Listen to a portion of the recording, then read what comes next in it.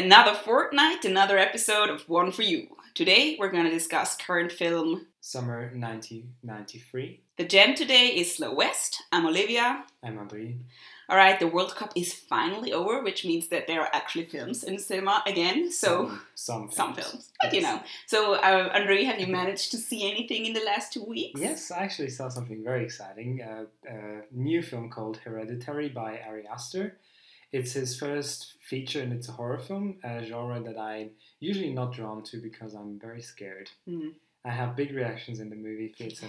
The film is about the death of a grandmother and the family who is in this aftermath of her death, and then mysterious stuff starts to happen, especially with the daughter, and the mother is played by Toni Collette, which is fantastic, and the whole cast is good. In the end, I didn't like it too much because it's very inconsistent and it kind of turned into a completely different movie. So I was somewhat disappointed because there was so much more potential and it turned into something kind of mediocre in the end.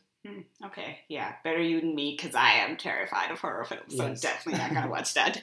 No, I instead went to see Ant-Man and the Wasp, which we finally got here because of the World Cup. You know, they thought people would go watch football instead of this, so they waited like a month for us to get it, and it's finally here. And it's a sequel to Ant-Man, and this time around, Scott Lang, aka Ant-Man, played by Paul Rudd, has been on house arrest for 2 years because he was involved in the events of Civil War. So instead of going on adventures, he's just spending time with his daughter. But then soon duty calls when Hope Van Dyne and her father Hank Pym need his help to get to the quantum realm.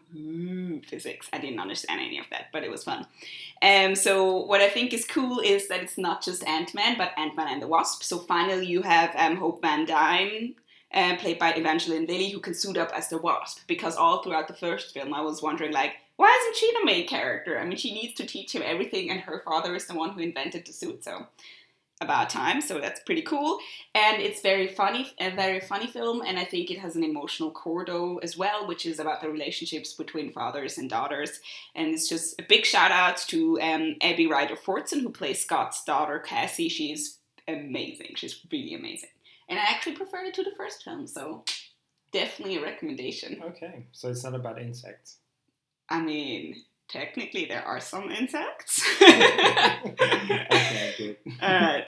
Now to What's Up, the segment in which we discuss a movie that's in cinemas right now. Andri, what is it? So we went to see Summer 1993, which is a feature debut by Clara Simón, a Spanish Catalan director. And the film is about the 6-year-old Frida, who, after the death of her mother, is adopted by her aunt and uncle, and as she struggles with her grief and expressing her emotions, she is living on this countryside home and tries to figure out where her life is going from there. I mean, she has not really agency because she's so young, but this is also about the family and how they handle her, and there's this mysterious illness in the background. So there's this one heartbreaking scene on the playground where she falls and some overprotective parents just run to her, like send their kids away because they cannot touch her because something is wrong with her. But it's only alluded to and one is not really sure. So, but what is interesting is that it's completely her story. It's from the very first frame. It's told from her perspective in every sense, from the camera. You see the back of her head. It's her vantage point, and even the play with the focus really accentuates her view and her look onto the world. And it's also how many scenes are framed through doorways from a lower vantage point.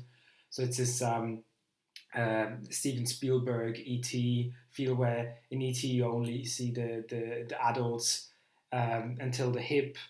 So you imitated this view, this child's view, and I thought that was the strongest part of the movie, that how it imitated this child's view onto the world. Yeah, I mean, I agree with that, but I do not agree with your assessment that the illness is only alluded to. I mean, they never say it's AIDS, but I think it's very clear that it's about AIDS. It's not explicit. It's but implicit. all the tropes Okay, are there, yeah, and also in all the promo material they speak about this because okay. I haven't seen any of it's the trailers, very so. Okay. very clear. Also because it's Carla Simon's own story. Her parents too died of AIDS, so this is a very personal story for her.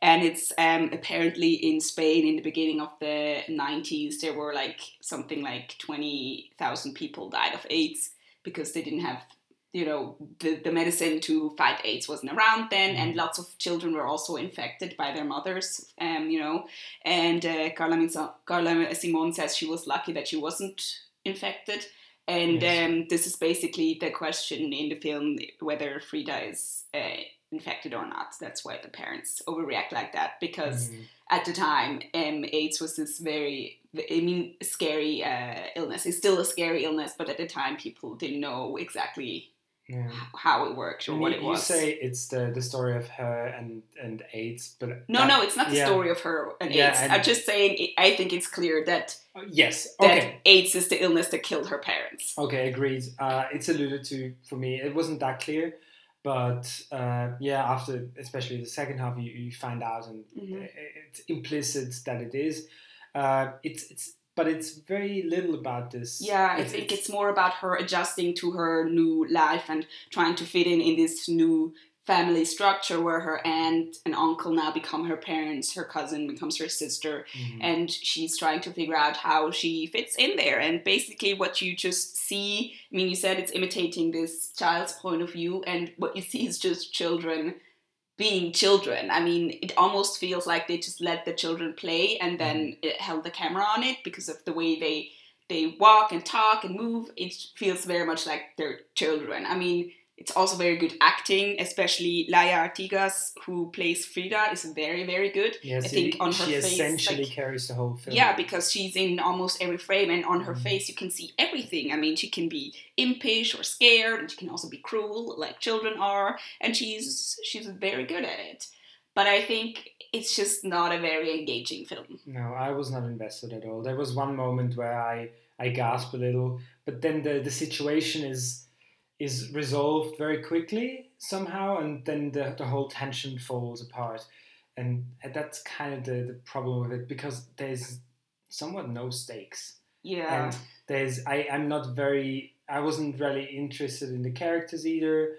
So throughout the film, I was rather bored. Yeah, I have to say I agree with that. I mean, I think if you just see children playing, if they're not your children, it's not that interesting, to be honest. So, yeah, I mean, I think, I get the intention behind it, and it's a very personal film, and it's, it's a decision to just focus on the little beats and not make it a dramatic story. Yeah, I mean, that is very strong. Yeah, and I think this is possibly how it could go down, because children are, resilient, and maybe it makes more sense that they have the little moments, where they try and figure it out. But as a film, as a cinema goer, then it just doesn't engage. Yeah, it was something that I, to some extent, could enjoy, because I saw the effort and I saw an intention behind it, and I thought it was very consistent throughout, and also how the environment was created. It was very believable. Mm-hmm. And that's probably its strongest suit, but throughout as a film, it didn't quite work for me. Yeah, I mean, we'd have to say not everyone agrees, because I think she got the prize for best feature, first feature at the Berlinale. So people obviously enjoy it, but I think it's not one for us. All right, so now straight to the talk about our gem. We discuss something that has been out for a while, so that means that there will be spoilers. So if you do not like spoilers on principle, now's the time to leave. If, however, you are super into spoilers, stay with us. We're going to be talking about Slow West, which is a 2015 film by John McLean. And it's about Jay, played by Cody Smith-McPhee, who's a young Scottish aristocrat who's come to America to find the woman he loves, namely Rose. And along the way, he meets up with Silas, played by Michael Fassbender, who takes him under his wing.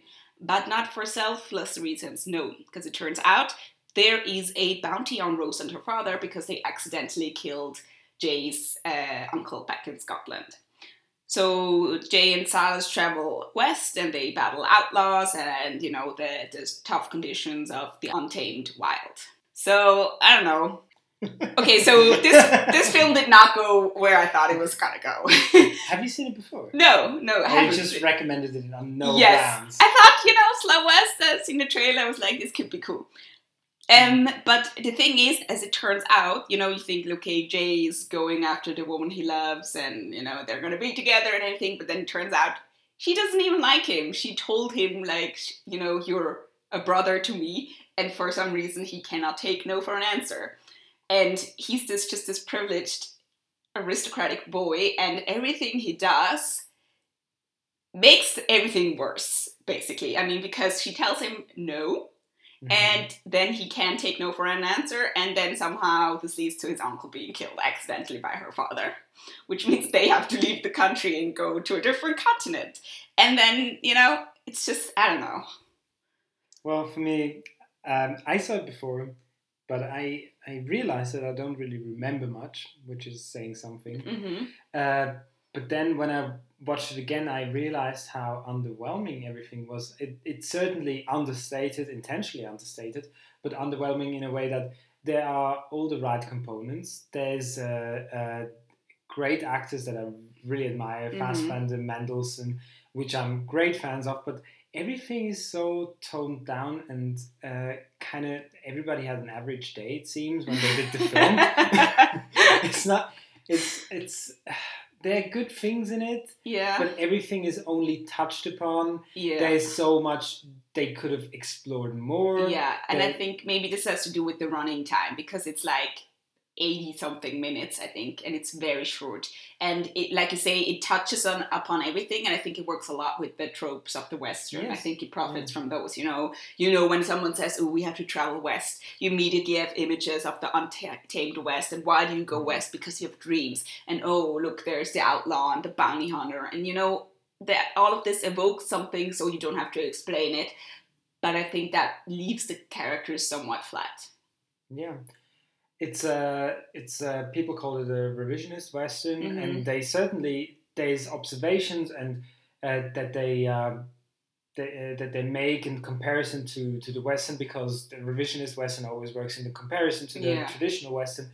But I think they only comment on it on a very surface level. Like what would you say is a revisionist element? So a revisionist element is, for example, that Native Americans have no voice. And here they are a topic that is being discussed, but they still have no voice. It is being discussed that they are being killed in masses, but it's just in such an underwhelming way. And it's just this discussion between Jay and this lone traveler who is trying to convert all the Native Americans to Christianity to save them. And it's like, okay, this might be a true statement, or maybe this is close to reality. Maybe somebody tried to do that, but at the same time, it just fails to undercut this trope of not giving them a voice by just showing the destruction of a village. I think, there's also this a lack of diversity in the West, in classical Westerns, where there's a historical fact that there have been many Asians who built the railroad, and there is one character who has like one word to say, and he's just part of this outlaw group. There's this band that is just randomly placed in the landscape of three African Americans who sing a song, and then Fassbender character just says, let's move on, and nothing happens. Nothing is made out of this. It's just thrown in there as like, okay, I'm aware of this, but I have nothing to say about it. And that increasingly it got very annoying, because when you see an awareness, but there's nothing being done about it, it's just almost as bad.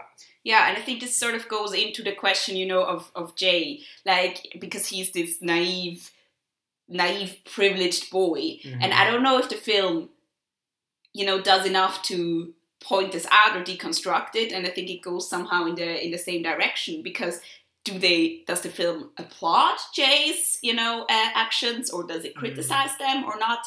I think it remains very unclear, and I think this is maybe also goes in the same direction, seeing something and then sort of pointing it out, but not doing anything with it.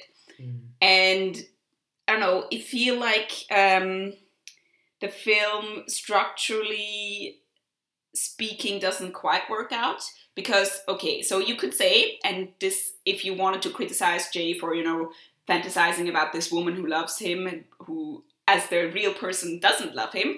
Okay, so you only have her in flashbacks and in his memory. Okay, so you do that because... So it's his construction. Makes a point. Okay, but then, 2/3 through the film, we suddenly see her, from her point of view, when Jay isn't even there. Yeah, it changes. Uncalled for. And that doesn't work. Yeah. I think if you pick one, you should stick with it. Otherwise, that doesn't work. And then now I also want to know more about her and, her story and her and Silas' story, because for some reason, apparently, she then ends up with Silas. So Jay sort of is a messenger who brings her Silas for some reason, I think. I don't know. Yes, and this is also alluded to in this dream Jay has. And it's his fear that then manifests itself. And... yeah, then you can make the point of that the West is maybe not this space of the American dream, but more a nightmarish space where his fears manifest. But again, it's not a very strong point, and it's not convincing enough. No, I agree. And what I do think, though, there are a couple of interesting shots, maybe. One I really liked is where he's just been this missionary or this anthropologist has just taken all of his stuff because Jay is unbelievably naive. So he's traveling across this desert-like space all alone in basically his underwear, and then he comes across some mushrooms, and then you see the shot is from the vantage point basically, or on the level of the mushrooms, and he seems like a giant looming there, and it sort of maybe made me think of Gulliver's Travels, and where he goes to a country where he's suddenly a giant, and this is all strange country, which somehow traveling. It's interesting, but then again, it's very out of place. It's never repeated. It's the point. What is the point that he's a giant in a huge desert, which is not really supporting the thesis of him just being lost somewhat.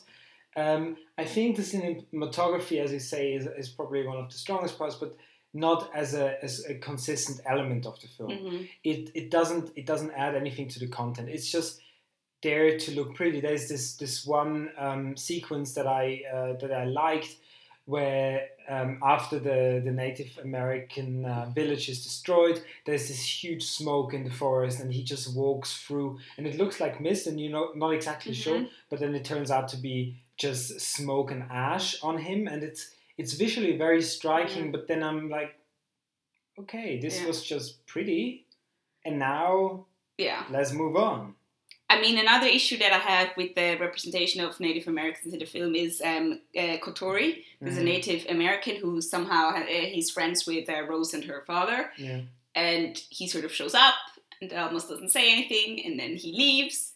And then when Rose and her father are attacked by a gang of outlaws led by Ben Mendelsohn, he comes back to help Rose. And then at some point, he takes off his shirt and he sort of puts on war paint, and he takes out his arrow and his bow to go defend the house. And then Rose says to him, "Until civilization arrives." And I'm wondering here, this is a very, how would you say, it's like a deprecating statement towards, a Native American civilization, because it's basically, you are the savage, and you can only do this until civilization arrives again, and then you have to be civilized again, basically. Yeah. So that was I found that very irritating. Yeah, this goes again into these tropes of Native Americans in classical westerns, where they only can be represented as binary. Either they're these brutes, vicious, killing cannibals, or the noble savage who saves the girl in the end. And it's just the representation. But who has to die? Because obviously he cannot end up with the girl. My God. Yeah. So I think, we sort of had high expectations for the film, but they were disappointed. Yeah. Underwhelming somewhat. Agreed.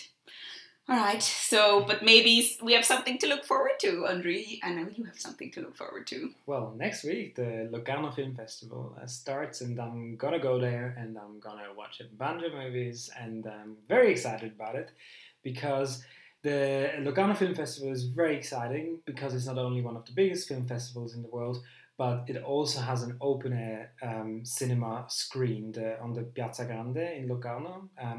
And every night it shows 1 to 2 movies, and it's always very exciting because you see the stars and the big screen. Okay, so while you go off gallivanting and having all the fun, I might make it to the cinema. I think I might, if I can, watch Destination Wedding, which is by director and writer Victor Levin. And it's Winona Ryder and Keanu Reeves who play Frank and Lindsay, who are going to, as the title says, a destination wedding. And for when they meet, it's loathing from the very first second, which is not surprising, seeing how they are two very difficult and cynical people. But, maybe the enforced company of the weekend might change something there. Who knows? Dun, dun, dun. I wonder. Yes. All right. So I think that was it for this episode. To never miss any episode, subscribe to the One For You podcast on iTunes, SoundCloud, or any other generic podcast provider, and give us all the stars and thumbs up you can. We would really appreciate it. We'll also keep you up to date on Twitter, where we're at One For You Pod. Hear you next time. Bye. Bye.